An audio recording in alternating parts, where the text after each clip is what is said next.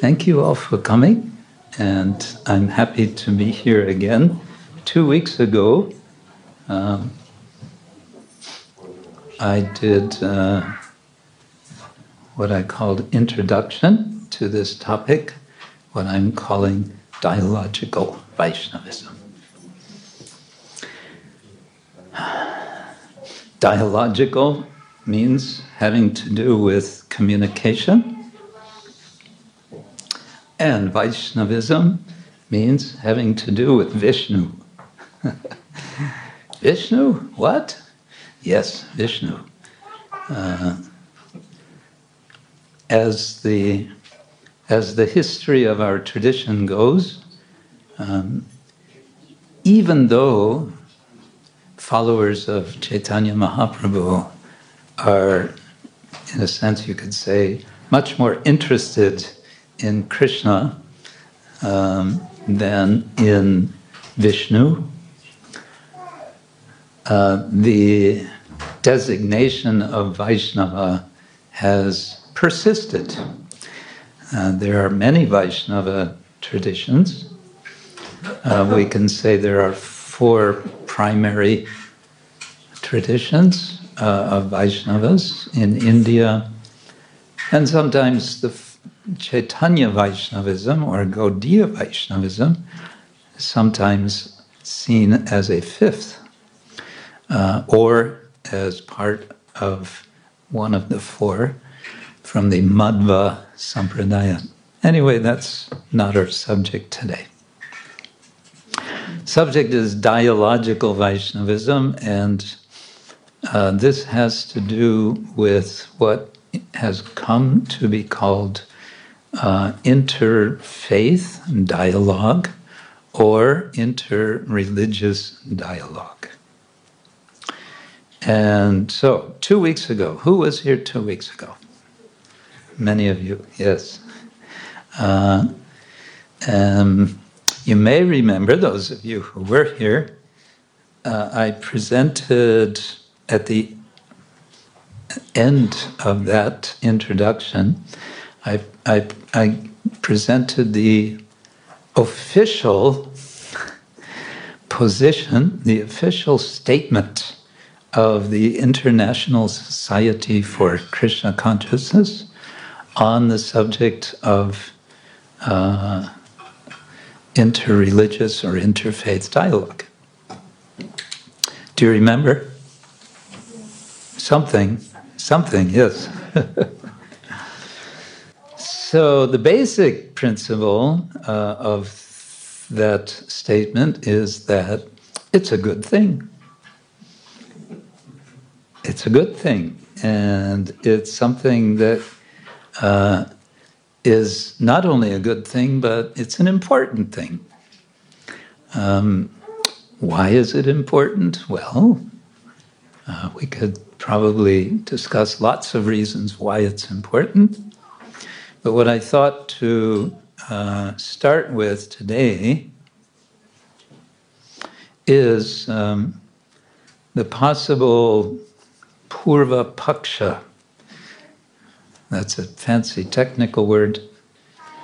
Purva Paksha means the doubt or the position which is contrary to the argument, the position which a person is making. So there's Purva Paksha on the one side, which says, and then there's Siddhanta, which says, after making several arguments of why the Siddhanta is a reasonable position. This is the basic format of all of our tradition, the ancient Indian tradition of debate. But we're not interested in debate. We'll get to debate in a minute, but we're not today talking about debate. What's the word for debate in Slovenian? Rasprava. Sounds pretty bad. Rasprava. You also say debata? Okay. No, we're not so interested in debata or raspravta. We're more interested in dialogue, dialogue, huh? Yes, okay. So, is this all right? Shall we talk about this today? Let's see what happens. All right, so some possible doubts and reservations about engaging in dialogue could be there. And this is one of them. Our business is preaching, not sharing with others. We, in our Society for Krishna Consciousness, we hear a lot about preaching, and that preaching is what we do.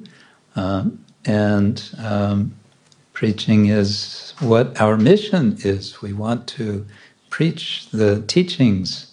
We want to preach the teachings of Sri Chaitanya Mahaprabhu, who gave very wonderful teachings, a sort of super condensation, we could say, of the Veda, the Vedic literature. So our business, one might argue, really is just to practice. Well, yes, we can say our business is preaching and practicing what we preach, right? We say, practice what you preach.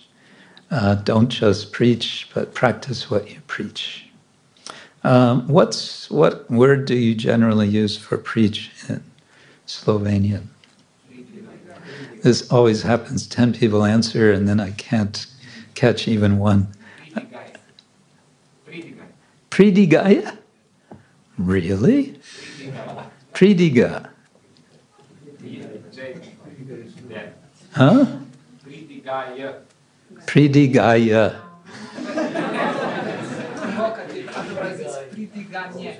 Pridiganya. Right? Pridiganya.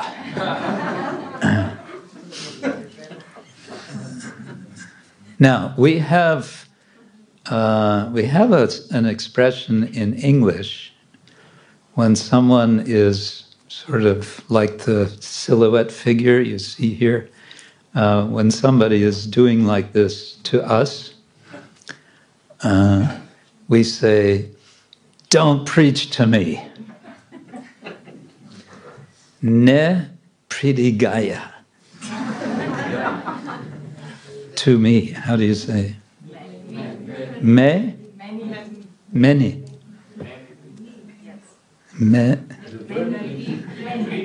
Many. Ne pridigaya many?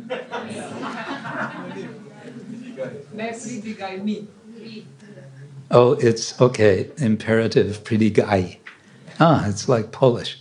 Ne pridigaj mi. Many. Ne. Oh, it can be both. Okay. Thank you. We're having a Slovenian lesson now. Do you sometimes say that also? Somebody's like this, and you go, "Ne pridigaj mi." Yeah. So there has become a quite negative connotation to this word preaching or prediganya. Yeah. So there's a negative connotation, isn't it? In the modern world, nobody wants to be preached to. But we hear again and again, those of us who come here regularly, we might hear it, that ours is a preaching mission. And from that perspective, one could possibly feel justified in saying, it's not what we're about. We're not about, we're not about this sharing, as I was speaking about last time. We're about preaching.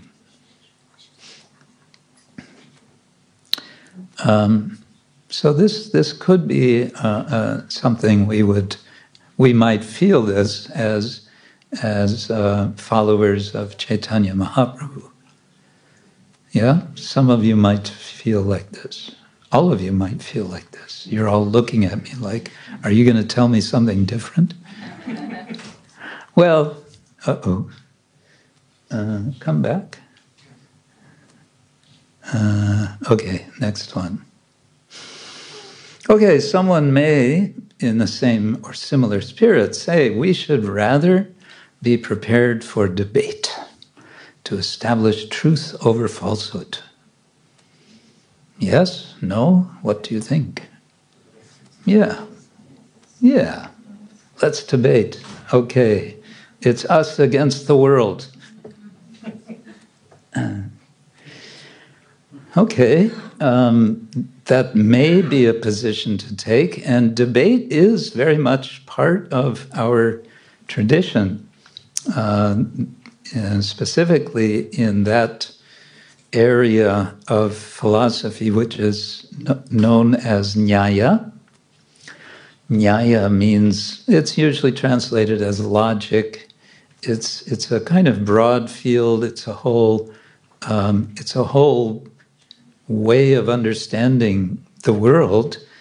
Therefore, it's called a darshana, based on, or at least theoretically based on, the Veda. And in that tradition, they speak a lot about debate. They analyze debate. There are three different qualities of debate. There's debate which is genuinely pursuing truth. There is debate which is more like argument, perhaps more for the sake of winning than anything else. And there is debate which consists essentially of insulting each other.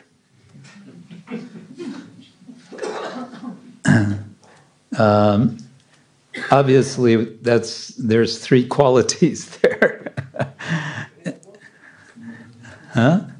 So, what we see in the modern age, unfortunately, is when there is disagreement, what kind of debate goes on? Much of it is in the form of insult, simply throwing words back and forth. Who can speak the loudest? Which one is the alpha male in the room? That sort of thing. But one might argue, well, we won't do that kind of debate. We will engage in what is called vada. Vada means debate with the purpose of reaching truth. Yes, that is part of the tradition, but someone may say, we're not interested in dialogue. It's debate, the form of dialogue. Or they might say, well, you can talk about dialogue, but the real kind of, the serious dialogue, the sort of dialogue that would be beneficial would be debate. Someone may say that.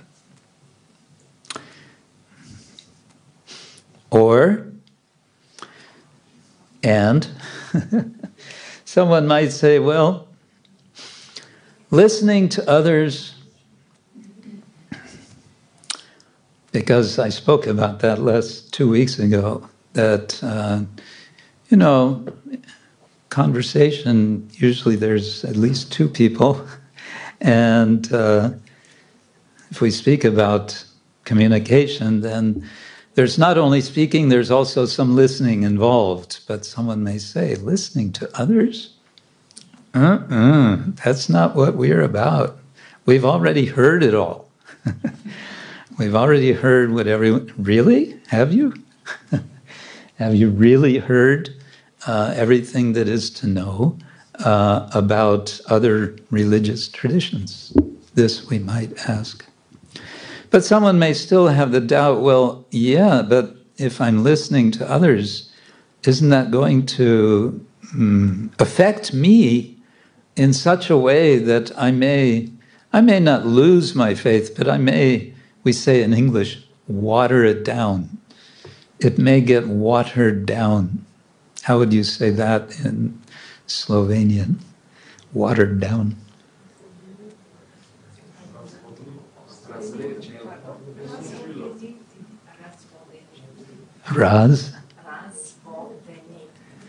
Razvodeneti. Sounds pretty bad.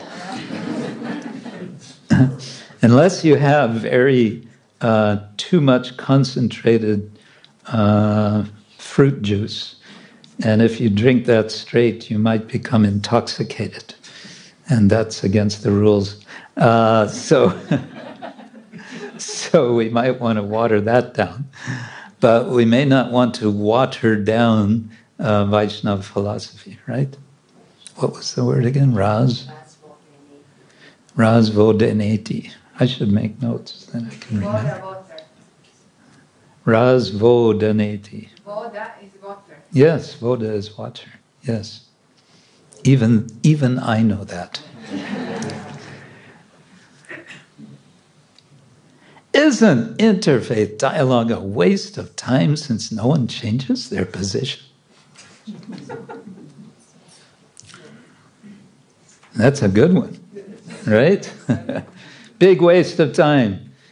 They have their position, they have their position, they have their position, we have our position. And we talk, and maybe in the end we shake hands, and we all go home and nothing changes.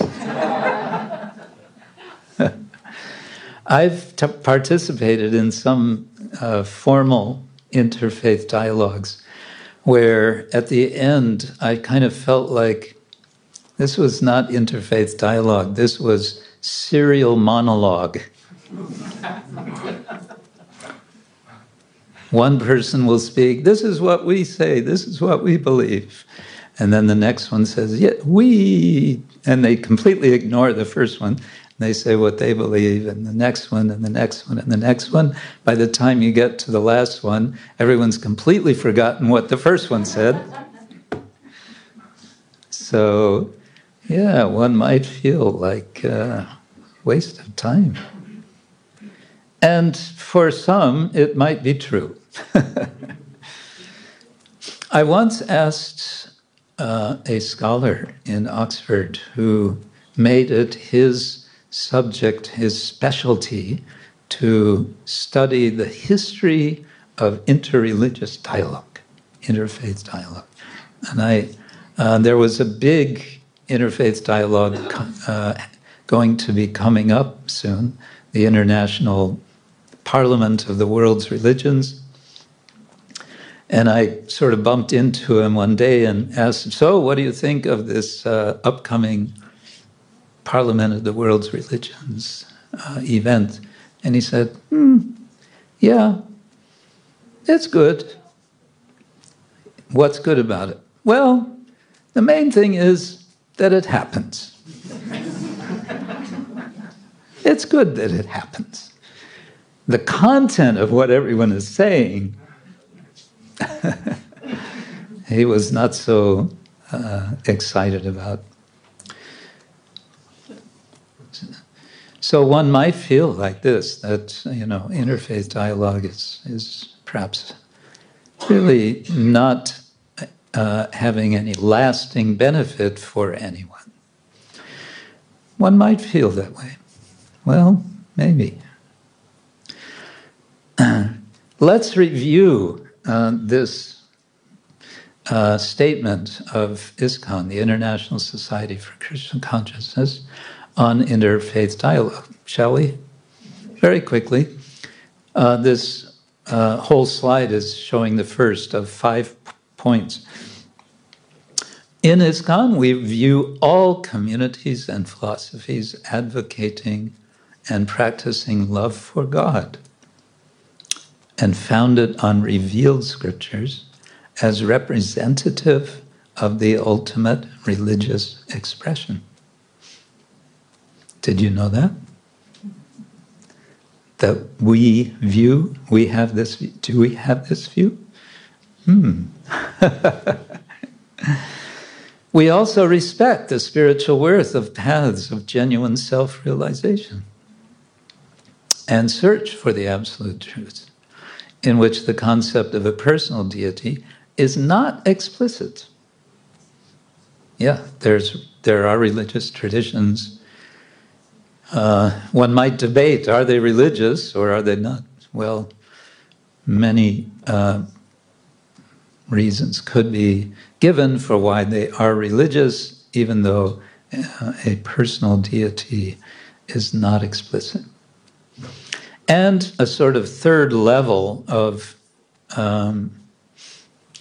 appreciation, if you like, other communities and organizations advocating humanitarian, ethical, and moral standards are also valued as being beneficial to society.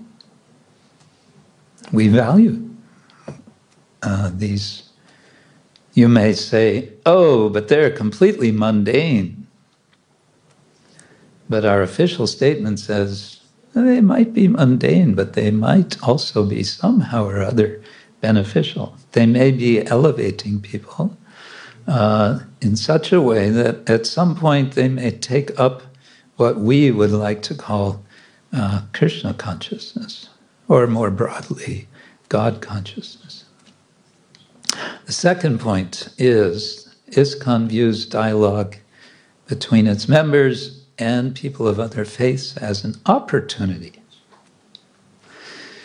to listen to others and to understand what others believe and value, to develop mutual understanding and mutual trust, and to share our commitment and faith with others, while respecting their commitment to their own faith. What? Really? Do we say that? Yes, we say that. Surprise, surprise. Yes. It's about respect, and we'll get to this a little bit later, I think. And it's about mutual understanding. The understanding may be limited, but there still can be some understanding. And with understanding, there can be trust. Trust? That's becoming a more and more rare commodity today in our age of surveillance. Right? What's the word for commodity?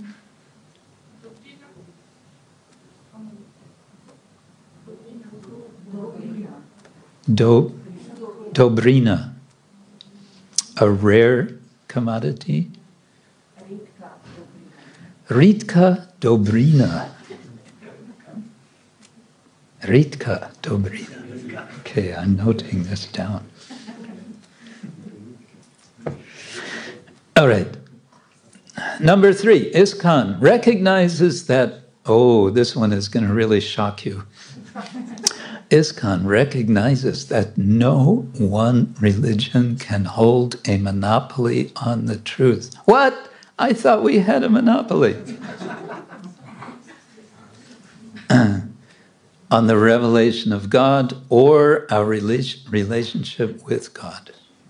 We assert that the Lord, in his individual relationships with his devotees, governs these things, these matters. So it's a matter of relationship.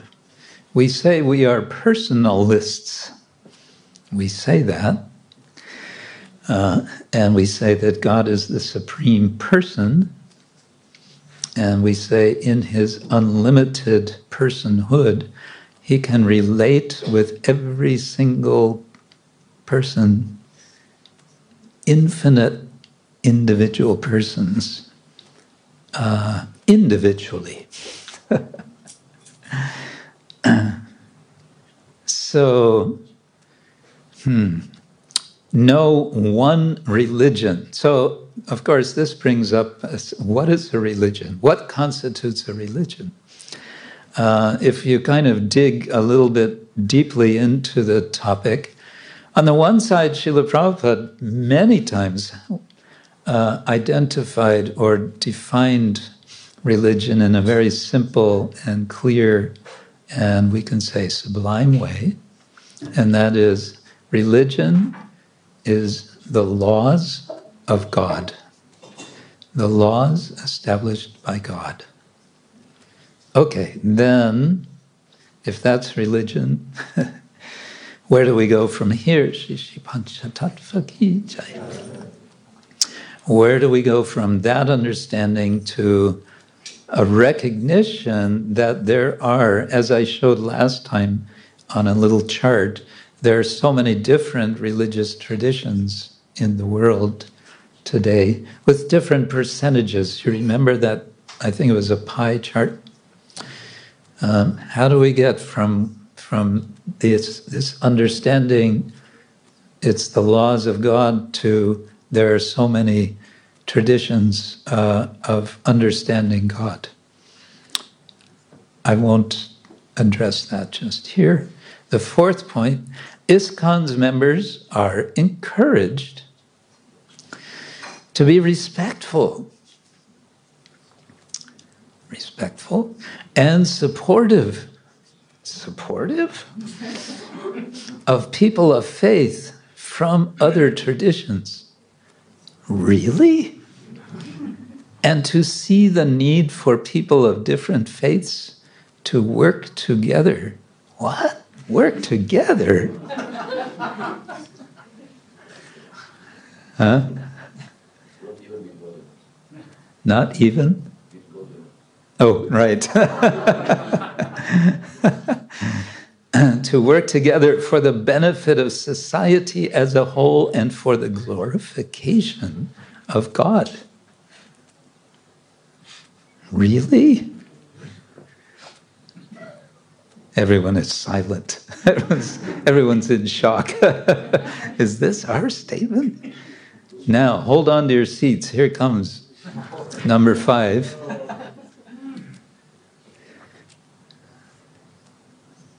ISKCON affirms the responsibility of each individual to develop his or her relationship with the Supreme Lord.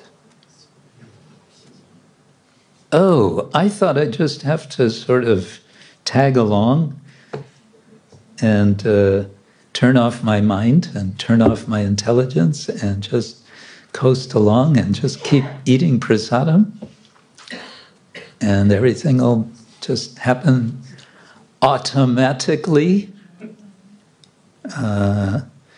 Let me guess, the word for automatic in Slovenian, automatične. No? Close. Automatično. Oh, come on, I was so close. Automatično. But I'm sure the ending changes depending on the grammar, right? The point is, where is the responsibility for doing what Srila Prabhupada is the basis for how a Vaishnava would judge, if we are going to judge, the value of a religious tradition, namely, is there in this tradition a way of developing love for God? Here, the statement is putting the responsibility not on a tradition, not on an organization, an institution, but on individuals. Now, you could make an argument, well, that's a very Western style of thinking. This, rugged individualism or whatever. But again, I will leave that for now. Now I'm watching the clock, and I don't want to stretch your patience, but perhaps I'll just start with the how-to section, which is really about, first of all, the theological basis. I think I just have one slide on that. Theological basis. The idea is we have a term, sanatana, means eternal. Dharma, again, Srila Prabhupada would translate that as the laws of God. But if it's eternal, if it's really enduring, then it must be non-sectarian, isn't it? There must be something which is enduring, which is not about this or that sectarian way of thinking. There must be something beyond that. If we study the preaching of Srila Prabhupada, very much it is on this point. It is not a matter of belief that we, in these material bodies, we get older, we suffer from disease, and eventually this body dies.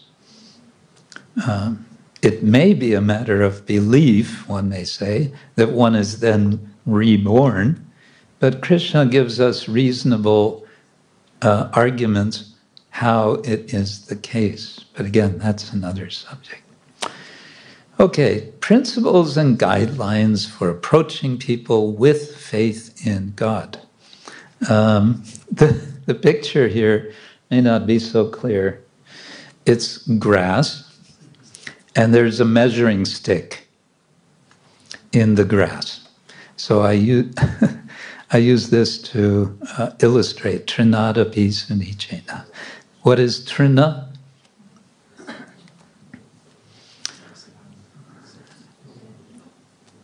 Huh? Trina means grass. And nicha means low, and sunicha means very low, and api means even or more than. Trinadapi sunichena, being more humble, lower than the grass. That is one of our foundational preachings or teachings, shiksha teachings. Trinadapi sunichena, taroriva sahishnana, amanina, manadena, kirtaniya sada hari. We can always chant names of the Lord and thereby connect with the Lord, being non-different from the Lord. How? If we have this attitude of humility. Humility, tolerance, honoring others, not expecting honor for ourselves. Right. Our tradition establishes that this is the key to building spiritual relationships. It is also the principal quality of a Vaishnava, humility. Now, the picture has a measuring stick, and one might say, but humility is not something you can measure. And you would be correct. It's not really something you can measure, but you can understand when it's there, isn't it? You can understand it's there in yourself. You can understand it's there when it's there in others. And when it's not there, usually we're very good at detecting when it's not there in others. We're better at detecting that than we are at detecting it in ourselves. What's the word for detect?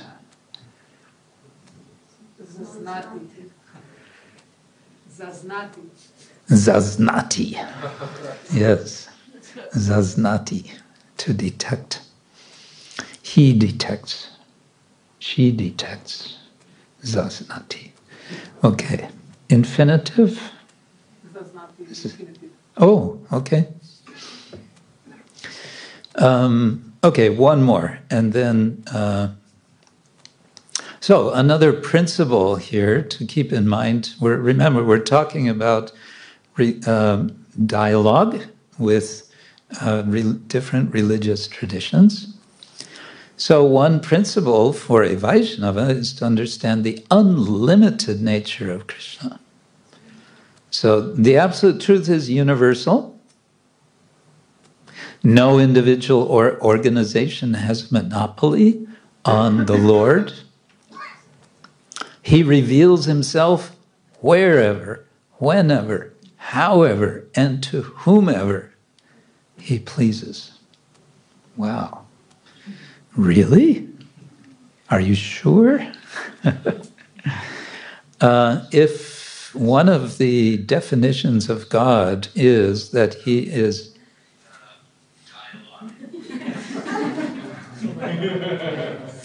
That's my twin brother.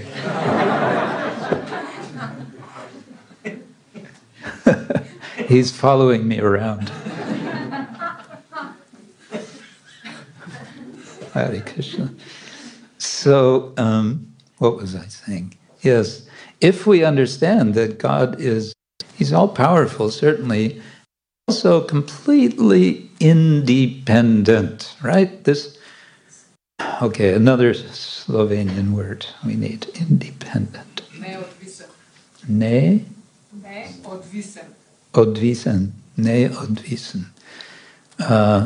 Kompletni neodvisen. Povsem neodvisen. Okay.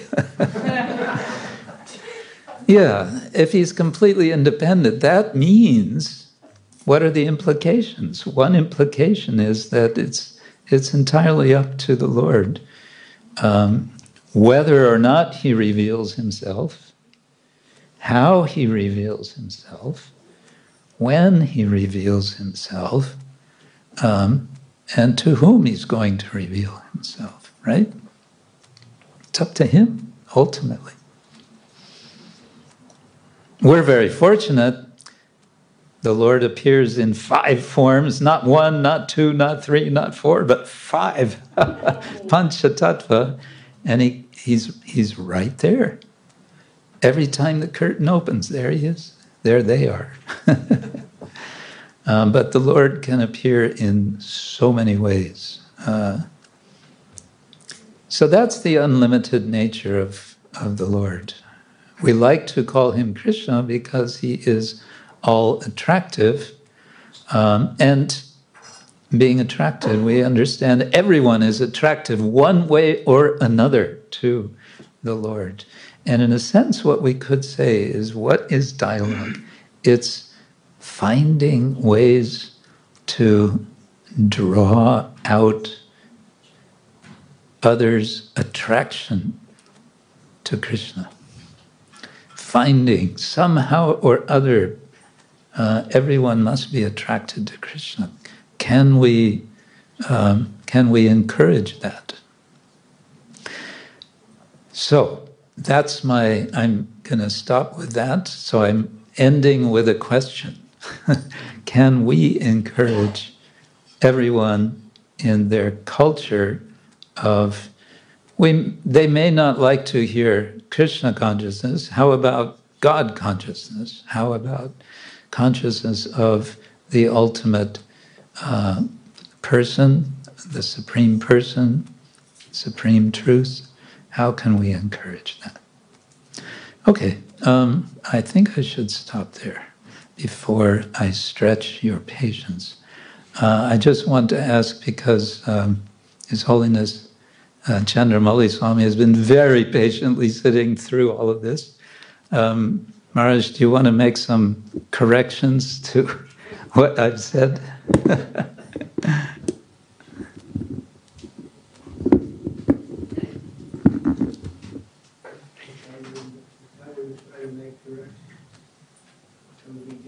Impudence. Please say again. If I made an attempt to try to make corrections, I would be guilty of impudence. Impudence. Little impudence is fine. We don't mind. We're amongst friends here.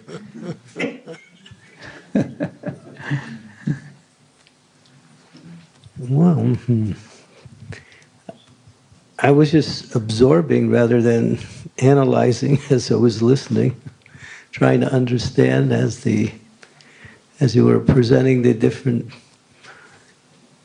principles or dialogue expressions that ISKCON has towards others.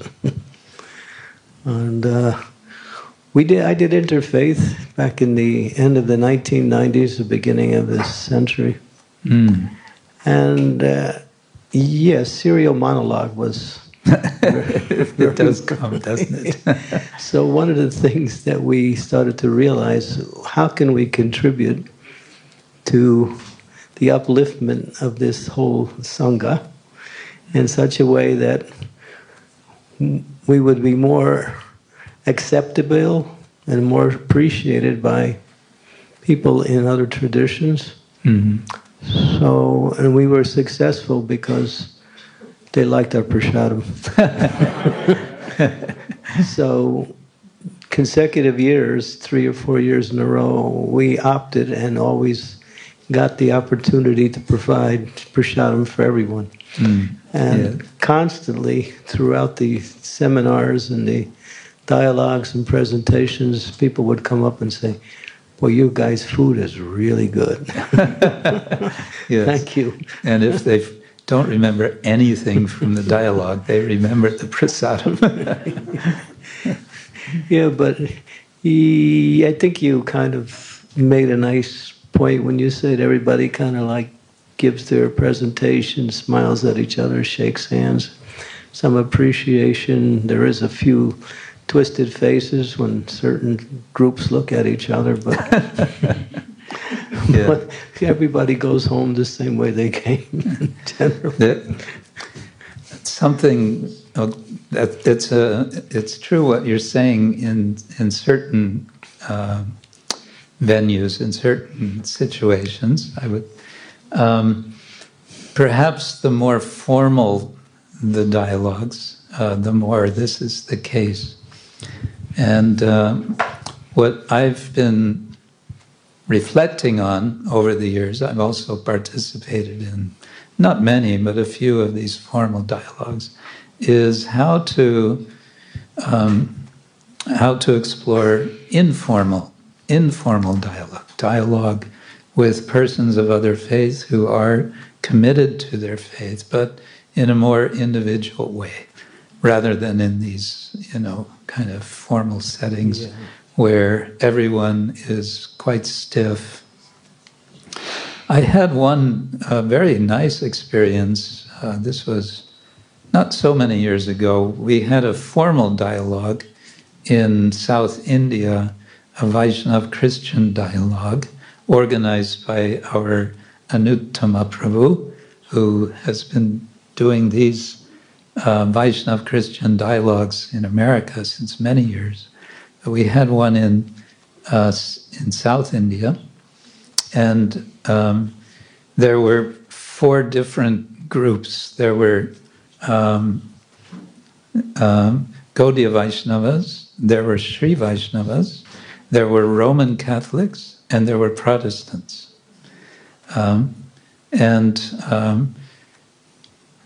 Anuttama is very expert at leading these dialogues, and of course everyone gets a lot of prasadam. But I remember there was one moment when one of the senior members of the group, who was Roman Catholic, he was a Catholic priest, at one point he kind of became quite, he felt some feeling of trust in the atmosphere, and so he felt free to say something that he thought, which was a bit different from what the official Roman Catholic Church thinks or says. And he said that. He said, "Oh, I think a little different from them." And when he said that, we all relaxed. Because then we all felt like we could all say what we really think. And I felt like that's when the dialogue really started, in a sense. So sometimes a sort of moment of magic like that can happen.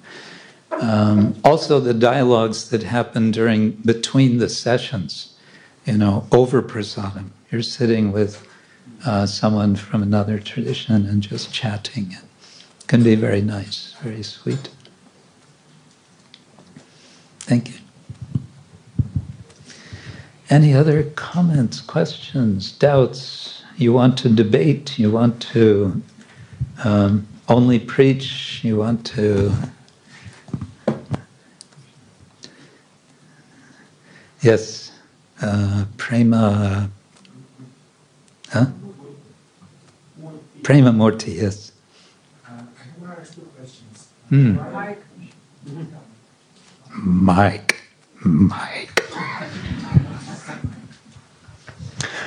First question is for these interreligious dialogues. Is it for the older devotees only, or is it for the younger whose faith is still not established? Yeah, good question. Yes, in a sense, it's for everyone. For the newer person with not so much practice culture of bhakti yoga, it might be on the scale of meeting people and, we call it book distribution. So that can take the form in a very spontaneous sort of way of dialogue. Generally, they are told, go out and just get the book out there. Don't listen to anything anyone says. If they don't take it immediately, just leave. Hare Krishna, don't get me started. But I think there are other ways that we could be training or encouraging Krishna devotees to quickly mature in their understanding of bhakti, encouraging them in such a way that someone may pose a question, a challenge to them, and they'll think, oh gosh, I don't know how to respond to that. Back to the books, back to, I have to read Bhagavad Gita, whatever. It's generally, or it's often a symptom, a feature of persons who are less mature in their faith, that they will show something in the form of a kind of fanaticism. We say in English, my way or the highway.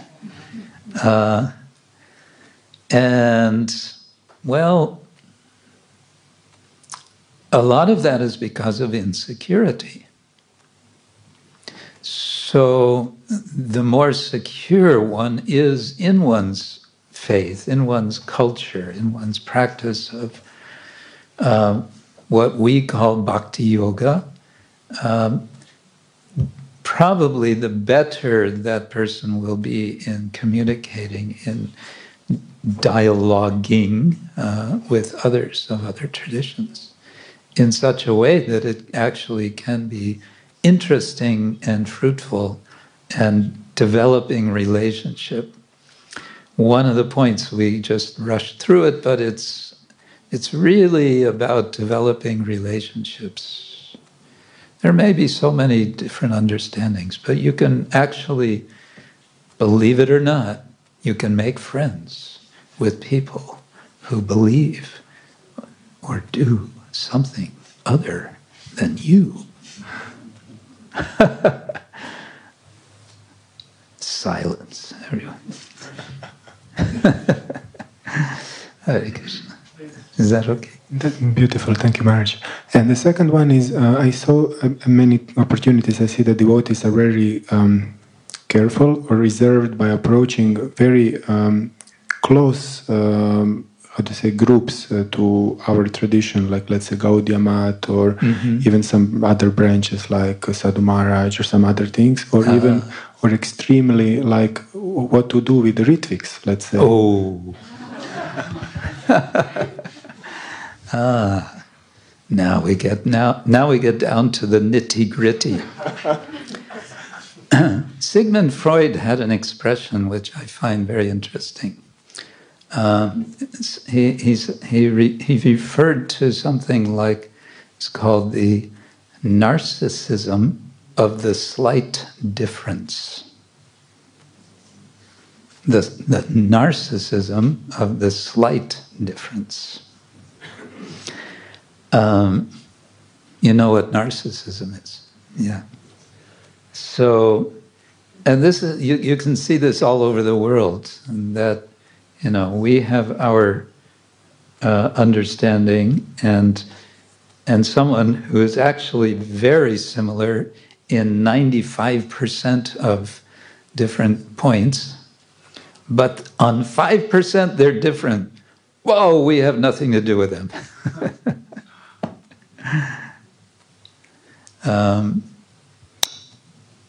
Maybe there's a good reason to not have anything to do with them, but I think we should also come to a point of such deep understanding of our tradition that we can allow for even these slight differences.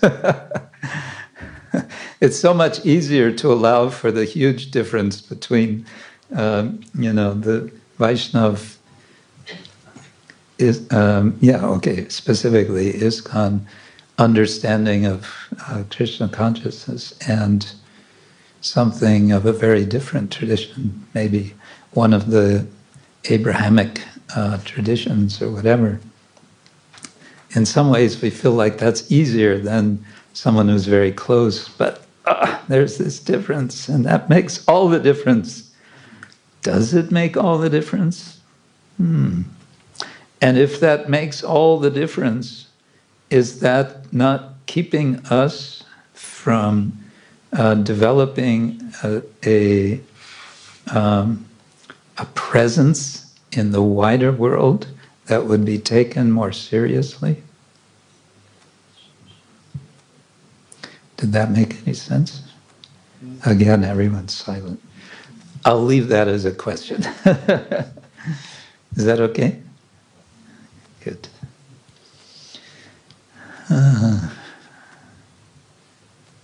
All right.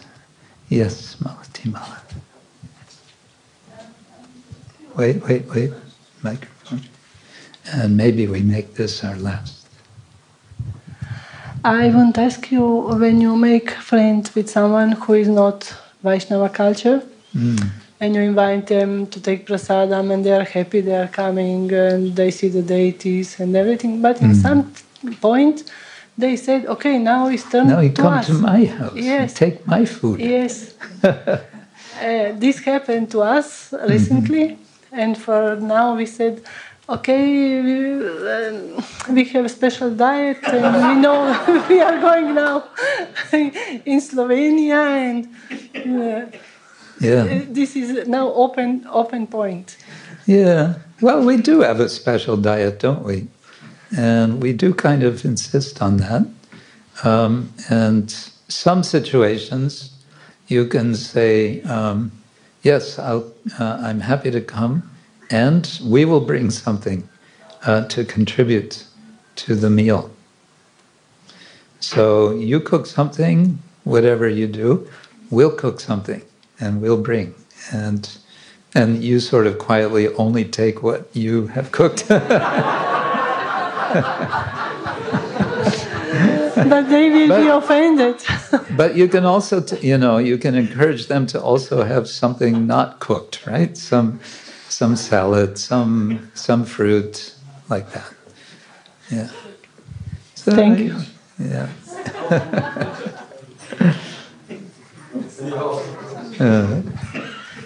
The subject matter of our programs somehow always end on this subject of prasadam.